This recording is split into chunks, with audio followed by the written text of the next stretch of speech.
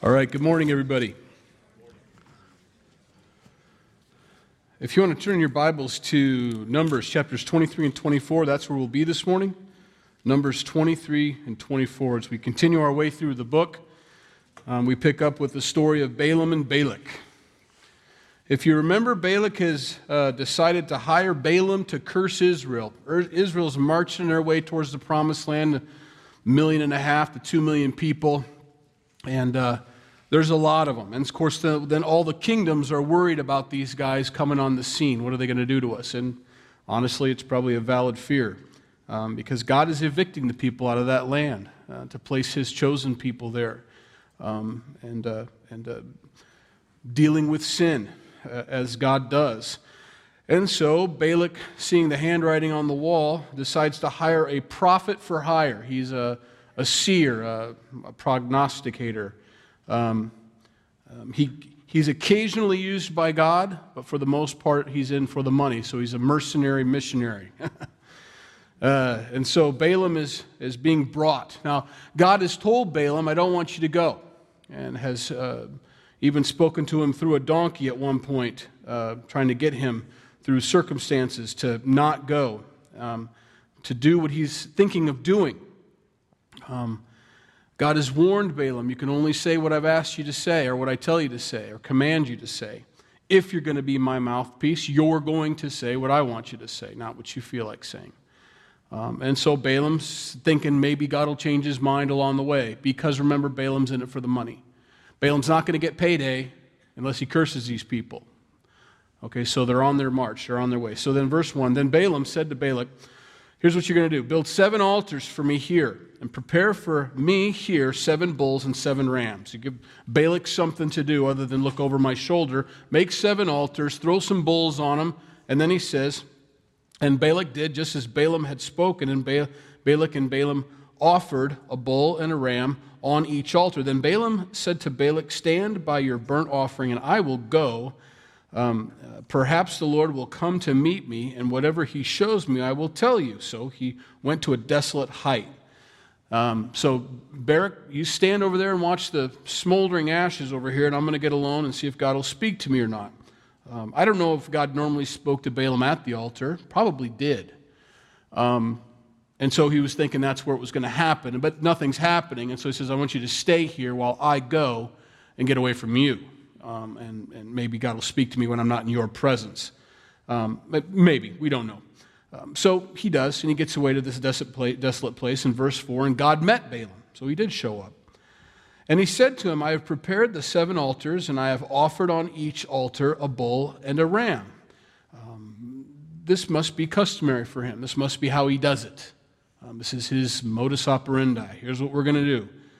And so I've done what I've always done, waiting on you, God.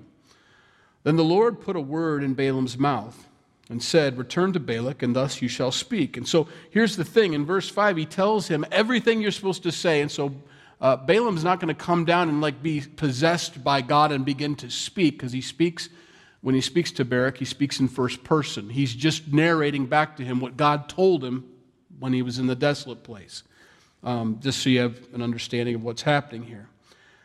Return to him and tell him what I tell you to speak, and this is what you're going to say. So he returned to him, and there he was, standing by his burnt offering, he and all his princes of Moab. Now those guys, they're standing by these smoldering, they don't know what they're doing. They don't worship this God.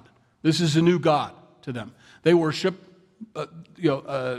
Moloch and these other gods. That's who they worship, Baal. That's where they worship. They're used to worshiping pagan gods. And pagan gods need to get paid before they start doing stuff for you. That's kind of how it works. If you want a good harvest, then you got to pay them so that they give you a good harvest. And of course, they think this true and living God of the Israelites is the same way. And so they're standing there and they don't know what to do. They're standing by these, things with their hands raised or whatever they're doing, who knows, spinning around or whatever they did for their pagan gods. And Balaam comes back and says, here's what God said to me. And he took up his oracle and said, now that could mean just a mantle, some sort of, a robe or something that means now when I have this on, I'm speaking on behalf of God kind of thing. So that's the idea behind an oracle. Anyway, Balak the king of Moab, has brought me from Aram, from the mountains of the east. Come, curse Jacob for me, and come denounce Israel. That's what you told me you wanted me to do. How shall I curse whom God has not cursed? And how shall I denounce whom the Lord has not denounced? For from the top of the rocks I see him, and from the hills I behold him. There, a people dwelling alone, not reckoning itself among the nations. Who can count the dust of Jacob, or number 1/4 of Israel? Let me die the death of the righteous, and let my end be like this. That was his prophecy. That's what God had to say. Balaam's problem was, I can't curse anybody that God doesn't want to curse. He tells him as much. I can't do what you want me to do because God doesn't want to do it. So how can I do it? And when God looks at them, this is what he sees. He sees a people alone, separating themselves from the rest of the nations. God's called us to that as Christians. He's called us to be separate.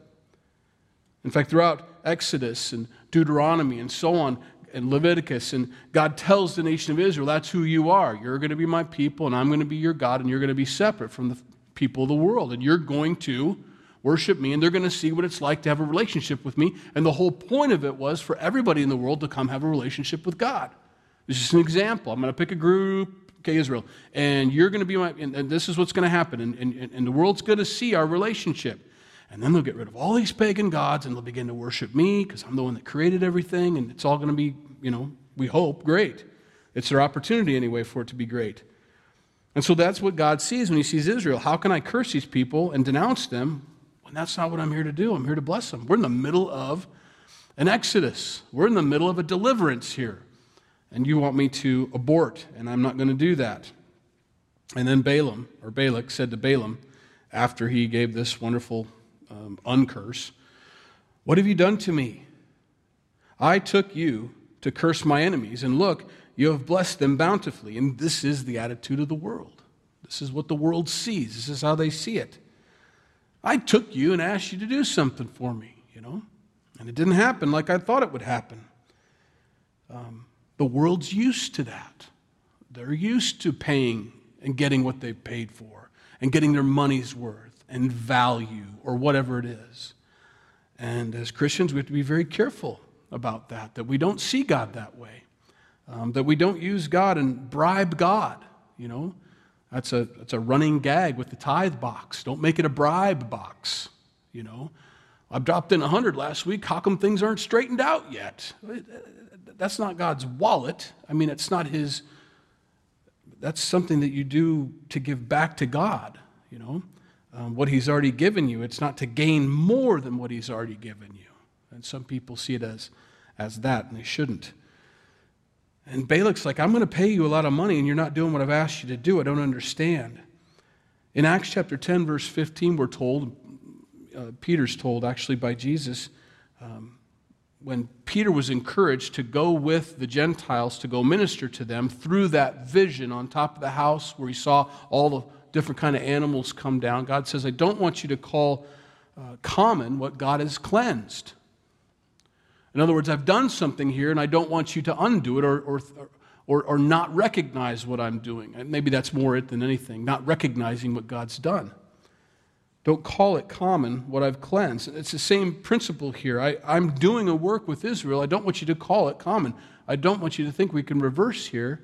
I want you to see what I'm doing. Now, the amazing thing is here, this is going to happen 4 times today. 4 times Balaam's going to do this exact same thing, and Balak's going to try to do it 4 times. This is a learning lesson for Balak. That's what it's supposed to be for. He's supposed to see this. As bad as this whole situation is, it can be worked out for good if Balak would sit back and realize what he's asking God to do and say, I don't have to try to kill Israel. I can just join them and worship this true and living God. I don't have to be an enemy of this God or fight with this God. This God's apparently all-powerful. I can join him, but he doesn't see it. He still, as a man, thinks he can direct the Creator. And that is our problem in the flesh. When we're acting in the flesh as Christians, when we're not walking in the Spirit, when we forget whose we are, and we do belong to him as Christians, we still think we can affect God, as opposed to just finding out what he wants us to do each day, and live for him and not for ourselves. And so our prayer life often looks like that. It often looks like a time to change God's mind about situations and directions that he's taking our lives. And sometimes it's necessary and sometimes it's okay, but for the most part, it's for God to get us on the same page as him. So we understand that he's going to work all things together for good for those who love him and are called according to his purpose. We want that. And so he's changing our minds in prayer. And so Balak's, he's not getting it, and neither is Balaam. At this point, Balaam should realize, everything that God told me on the way here is coming to pass. I'm not going to be able to do anything, and he's not going to change his mind. Balaam's answer to Balak here in verse 12 was, "So he answered and said, 'Must I not take heed to speak what the Lord has put in my mouth?'" See, as a mouthpiece, as someone who just is an ambassador for God, that's all you can do. You can't do any less than what God's asked you to do, and you can't do any more than what God's asked you to do. Some people won't understand that, and you have to accept that. As an ambassador for Christ here on this earth, many people will ask you to do more than what God's shown you to do. And you're not allowed to do that. Whether they understand it or not, you're not allowed to do that. But they've also sometimes will ask you to do less than what God's asked you to do. Why don't do that? You don't understand. I'm under orders. I like the song. I like that we sing King Jesus. I think if we had really understood our place, when it calls us ambassadors, I don't know if we really have accepted that position. If our President Trump, had invited us to the Oval Office and says, "Hey, I'm glad you're here. Heard a lot of good things about you in Iowa, Missouri, wherever you're from. Your name's come up several times in our meetings, and I think you'd be a great ambassador to this country. Would you be willing to accept that position?" You'd think long and hard about that. What does that mean? You probably have to bone up on what does that mean to be an ambassador? What do I do? Do I live there? Do I fly there and come home again? Or you'd find out all about that. No, you're going to have to be like resident. You're going to be in the embassy, and it's the only safe place for you is in the embassy. But I want you to stay there, and I want you to represent me and our country to this country, this foreign land. And you'd think it through, and we'd pray about it. We'd maybe, get some details on it. And gosh, do I have it in me, to do that? And what does that mean? Well, our God, our King, literally has asked us as Christians to be ambassadors for him in this foreign land here on earth. Let that sink in. I want you to be my ambassadors here. What does that mean? That means you only do and you carry yourself like I'd want you to carry yourself. You only say what I want you to say. And no, you don't get to make any deals on my behalf. I'll let you know what deals you can make. You got to run that by me first, You've got to come home. I just want you to represent and say what I tell you to say to them, and I only want you to say what I tell you to say to them. Don't go beyond it and don't do anything less. That's what God's asked us to do as Christians. Balaam is simply an ambassador for God at this point anyway. He can only do what God's asked him to do. He can't do more and he can't do less. And that's where he stands and that's where we stand. In verse 13, then Balak said to him, "Please come with me to another place from which you may see them. You shall see only the outer part of them and shall not see them all. Curse them for me from there." I just read that book to my son, Green Eggs and Ham. Would you like them here or there? Would you eat them with a fox in a box and the whole thing? And we just love that story. We do the sounds and everything, and we have some funny things we do along the way, but it's almost what Balak's doing. Can you curse them here? No, I cannot. I do not like them, Balak. Well, can you curse them here? Can you do it on a hill? Can you do it in a valley? Can you do it, That's what he thinks. It's a location issue. Here's why he thinks that way. He thinks that way because they worship the God of the valley. They worship the God of the hills. They worship the God of the fields. They have lots of different gods they've got to appease. We made our sacrifice to the God of the valley, so we got to stay away from the hills today because I forgot to make a sacrifice to the God of the hills. So they think God is local.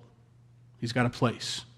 We're in the wrong place. He must not be commander of this hill. We need to go over to this spot, and maybe we can do it from there. So he brought him to the field of Zophim, to the top of Pisgah.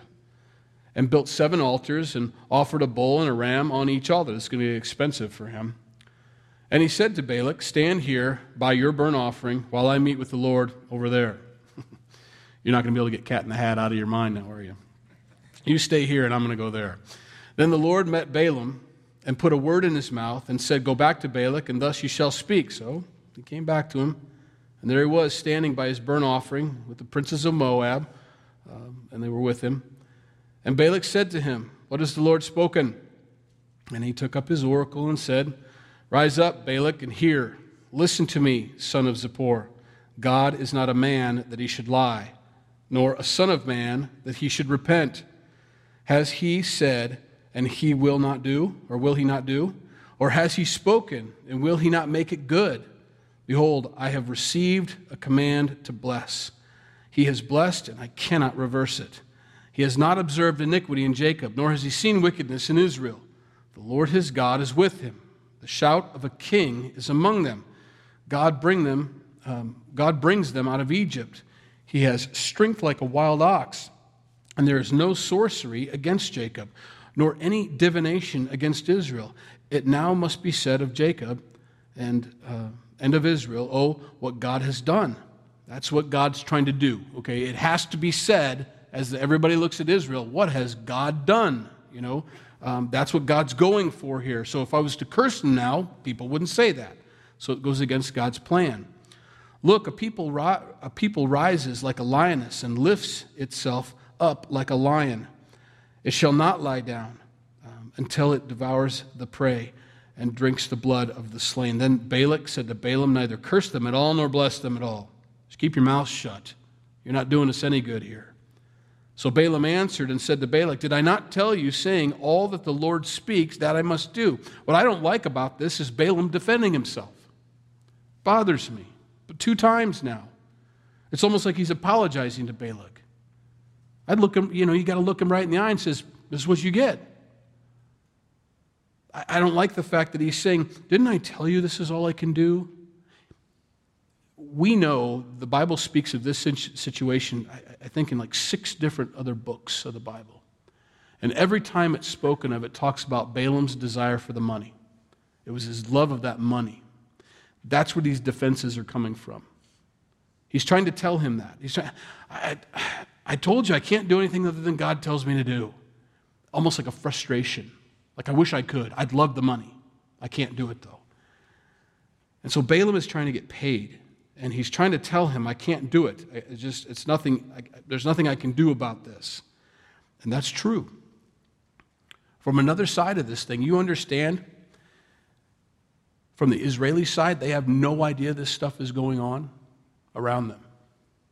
They have no idea there's a bunch of yo-yos building altars all the way around the camp, offering up sacrifice. Maybe they saw the smoke, I don't know.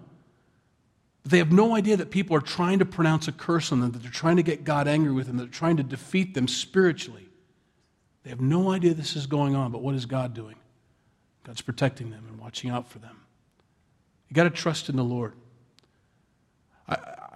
I wonder how much is going on around me or around you at any given day. How much is Satan trying to sift us? How much is he trying to destroy us? How much of it doesn't break through? You think you had a bad day? Oh, this is a horrible day. I wonder what it would be like if God wasn't protecting us, if his hedge of protection wasn't around us. Who's trying to pronounce a curse? Who's got a whispering campaign against you? Who's trying to make sure you're destroyed, but it's coming to nothing, and every time it backfires. God's backfires are awesome. I love this. Here I go to curse. God loves you. That didn't work. Be blessed and multiply. No. And this is great because God's our defense. This is what it means. He's our shield. He's our defense. He's our fortress. We don't even know it. All they are is following this pillar of fire and this pillar of smoke, going about their day, complaining about the manna. I can't believe I got to bend over again. Who knows what they're saying that day? Complaining about their bad day. They have no idea what could have been coming their way without God. So on your worst day, on your absolute worst day, praise God and thank him for everything I didn't see that should have happened but didn't, because you stepped in between me and it, whatever it was. I love that. So then Balak said to Balaam, "Please come, I will take you to another place. Perhaps it will please God that you may curse them for me from there." So Balak took Balaam to the top of Peor, that overlooks the wasteland. Then Balaam said to Balak, "Build for me here 7 altars and prepare for me here 7 bulls and 7 rams." And Balak did as Balaam had said, and offered a bull and a ram on every altar. Now you can imagine what happens. Now Balaam saw that it pleased the Lord to bless Israel. He did not go as at other times to seek to use sorcery, but he set his face toward the wilderness. Now this is some interesting stuff here. So this is a sorcerer. Not just someone who can be used by God occasionally, but he's got other things going on. He's diversified, He's using some other things and is known for this sorcery. So he didn't try to use sorcery this time because he knows he's trying to fight up against a god. Apparently, it worked at other places. I mean, I'm drawing a lot of conclusions here, but you don't make money from sorcery unless it works. But when it comes to whom God has protected, sorcery has no effect.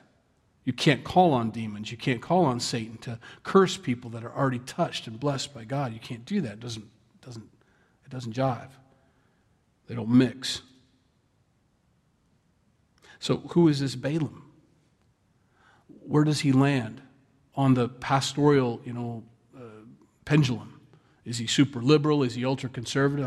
I'm telling you, I don't think he's saved at all. I don't think he knows God. I think he's used of God. I think there's a difference between being used of God and someone who serves God. I think he's being used of God at occasions. If you turn to Matthew 7:23, Jesus warns about this in the last day, and I think Balaam fits into this category.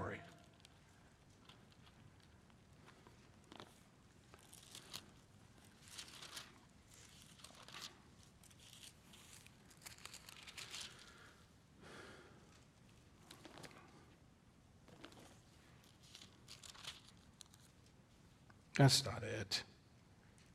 Yeah, it is. Start in verse 21. "Not everyone who says to me, 'Lord, Lord,' shall enter the kingdom of heaven, but he who does the will of my Father in heaven. Many will say to me in that day, 'Lord, Lord, have we not prophesied in your name, cast out demons in your name, and done many wonders in your name?'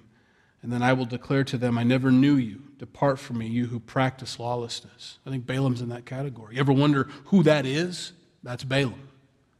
Balaam is someone who, when God wants to bless somebody and there isn't a believer on site, well, I can use this guy because all I want is the people to be blessed. He's still in trouble.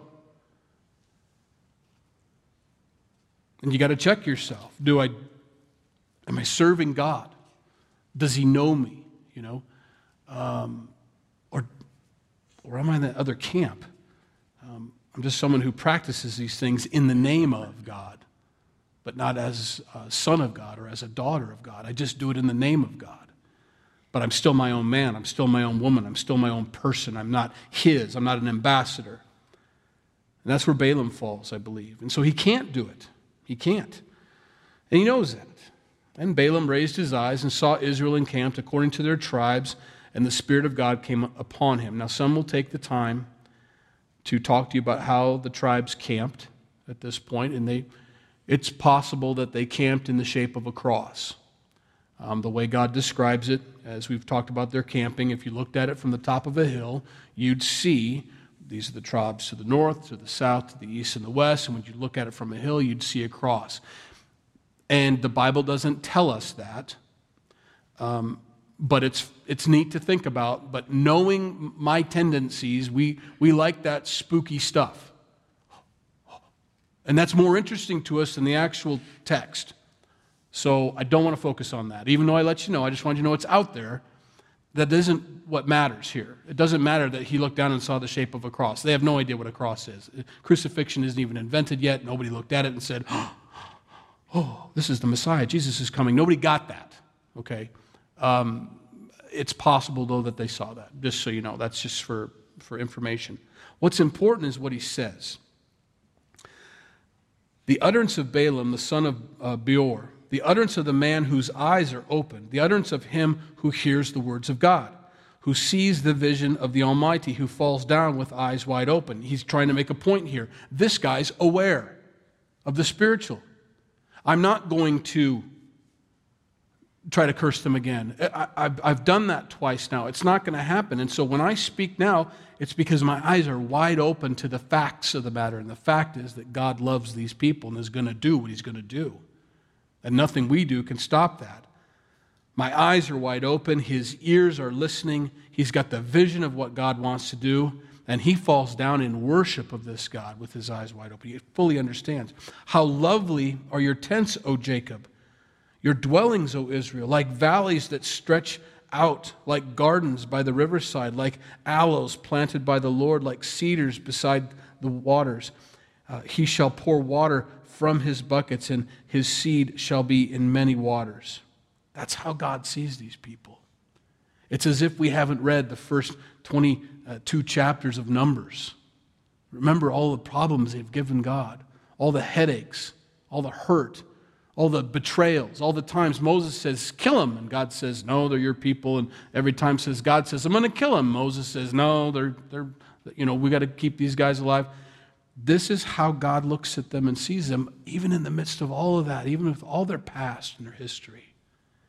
When I look at Jacob, here's what I see. I see lovely tents. I see your dwellings, O Israel. It's like valleys that are stretched out. How beautiful that is. If everybody been to a valley and looked down, pulled along the side of the road and looked at this mountainous, beautiful valley there. It's gorgeous, wherever you were. It's hard to find a bad valley, maybe L.A., but a little smoggy there. But I remember when I took Anna, we went to Yosemite, right? Is that where we went? Yosemite. And we pulled over. And remember that roadside view from that? We came out the tunnel and we parked and we looked. It's like, this is like a postcard. I mean, literally, I thought I was going to touch it. It looked 2D. It was just unbelievable. That's how God sees Israel. When I look at you, I see this beautiful valley stretched out like gardens by the riverside, beautiful and lush and, fruitful. Like aloes planted by the Lord. Aloes are meant to, care for you and heal and are soothing. Like cedars, strong, beautiful, majestic beside the waters. He shall pour water from his buckets, and his seed shall be in many waters. His king shall be higher than Agag, and his kingdom shall be exalted. God brings him out of Egypt. He is, and this is small h, so he's talking about Israel, like Jacob, literally. God brings him out of Egypt. He has strength like a wild ox. He shall consume the nations, his enemies.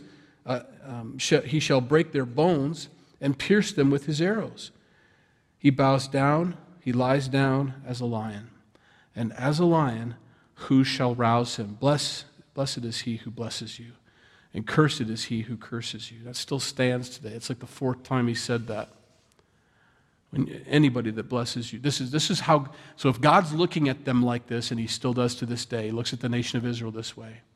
Look at that beautiful valley. Look at those cedars. And the rest of the world looks at them and say, what are you looking at? I don't see any of that. Yeah, but that's what I see.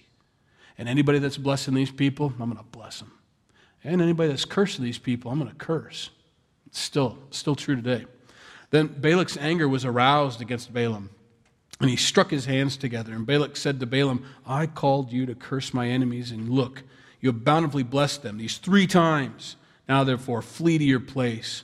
I said I would greatly honor you, but in fact, the Lord has kept you back from honor.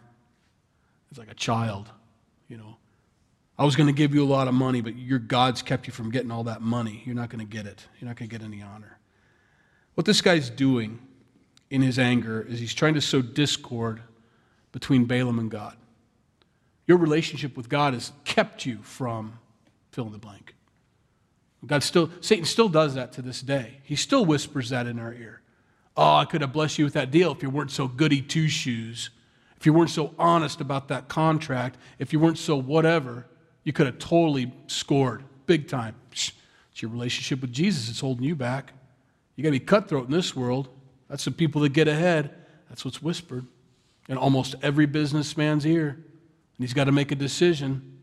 Am I going to be fair, or am I going to listen to that voice? And what Satan's trying to do and what Balak's trying to do is to sow discord between Balaam and his God. Not his God, but sow discord anyway.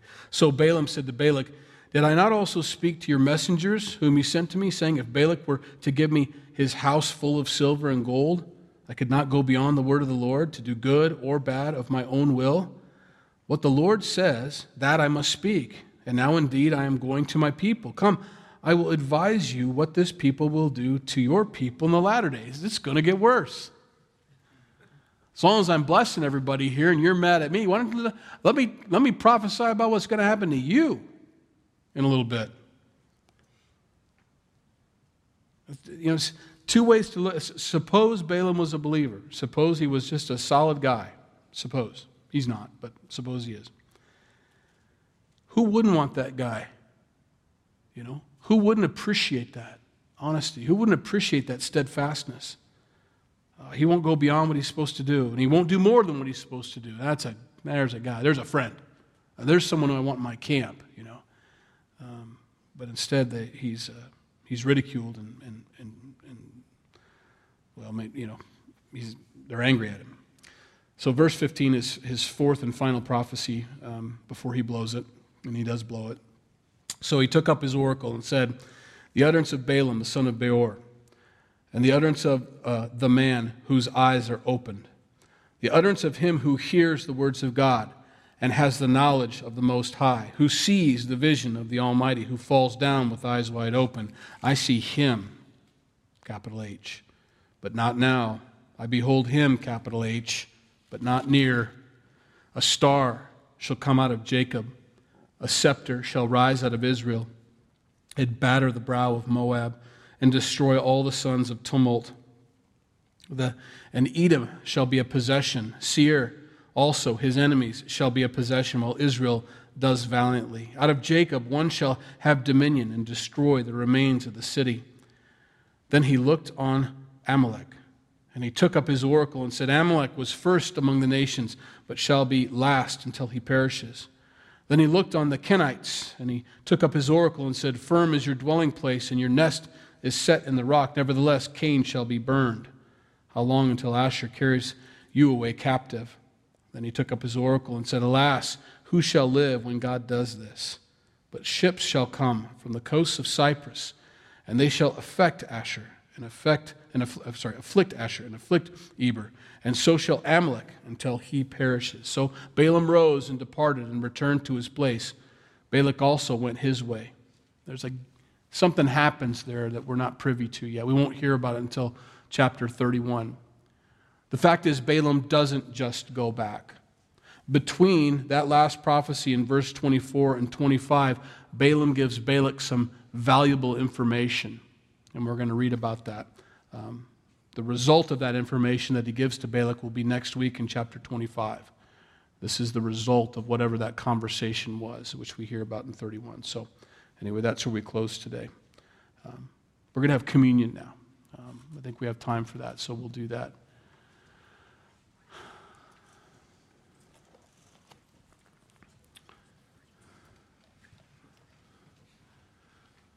As Balaam there was prophesying about the star, speaking of the Messiah, Jesus, who would come, that was a prophecy about him, rising up out of Israel and delivering Israel and all who believe on him. That's who we're worshiping today, if you didn't know that. We worship Jesus. Jesus is God come in the flesh. And because he's God come in the flesh, that means he's perfect. It means he's sinless, without fault, without blemish. When Jesus first came to Jerusalem, the last week of his life, he came in the same time all the lambs were coming in for the Passover, for the Yom Kippur, the Day of Atonement that would take place. And as these lambs were brought in for the ceremonial offering up for the family and for the nation, they were being inspected to see if there was any blemish in them at all. That whole week, Jesus is examined by everybody there at the same time.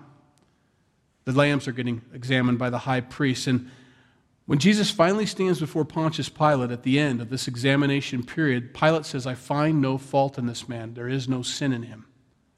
And see, that was the proof, or that was the stamp of approval that needed to take place to show that he was going to be the accepted sacrifice, that he was going to die. That's what made a lamb qualified to be used as a sacrifice. When John the Baptist saw his cousin Jesus coming, he said, "Behold the Lamb of God that takes away the sin of the world." And that's what took place. And so the night he was betrayed, on that night, he took the bread and the cup, and he told his disciples, "Take this bread, as often as you eat it, do this in remembrance of me. This is my broken body for you," which is going to happen the next day. So every time you have this bread, I want you to remember what I'm going to do for you tomorrow. Likewise, he took the cup that same night. He passed it around. He said, "This is a cup of my new covenant, of my blood." That wasn't literally his blood. It was going to be his blood the next day. And so the bread and the juice and the wine that they had that night was symbolic of what was going to take place the next day. And that's why we do this today. As often as we eat this bread and drink this cup, we remember what Christ did for us at the cross 2,000 years ago. That perfect sacrifice, that perfect lamb that God provided was offered up on our behalf instead of us to not only cover our sins, but to take away our sins. And so when God looks at us, he sees us like Balaam was telling Barak. He looks down at us, he says, "I don't see any iniquity. I don't see any fault." And they were full of fault, and we all know that because we read it. But that's not how God saw them. He saw them as a valley. He saw them as cedars. He saw them as a garden. That's how God sees you. And so this is honoring to God because we're so appreciative of the sacrifice he made for us, but also this is to remind us and remind you of how God feels about you, how he sees you. In Christ, in Jesus, that's how he feels about you. You're like cedars. I feel more like a willow, but he sees me as a cedar. He sees me as a garden. He sees me as a beautiful valley, Know that. I think that's why Paul says that over and over in all of his letters. Beloved, just reminding everybody constantly, you know that you're beloved of God. See, psychologists will tell us that you think of yourself the way the most important person in your world feels about you. That's how you think of yourself. So if the most important person in your world is your dad and your dad hates you, that's how you feel about yourself, okay? Or your wife or your husband or whatever. If they feel that way about you, that's how you feel about yourself. Jesus Christ is your friend. He's your king. And if he's the most important person in your life, please understand this. He loves you with an everlasting love. Nothing you do can separate you from him and his love for you. And that's how we feel about ourselves. We're supposed to anyway. And so he does this to help us remember that. It's Valentine's Day, this Wednesday, right? Consider that, As often as you eat this bread and drink this cup, be mine, Let's pray.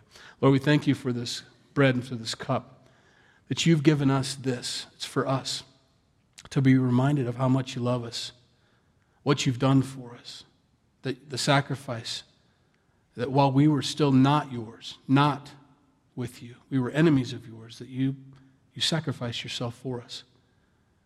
And we have never experienced any kind of love like that before. Maybe a righteous man would die for another righteous man, and we understand that. But for you to die for us, your enemies, that's unheard of. So we thank you for that, and we're not your enemies now. We love you. We want to love you more. We're drawing near to you this morning, and your word promises us that you'll draw near to us when we do that. So thank you for being here with us. Thank you for living in our hearts. Thank you for saving us from our sins. Thank you for making us into who you want us to be and are making us into who you want us to be. And we love you.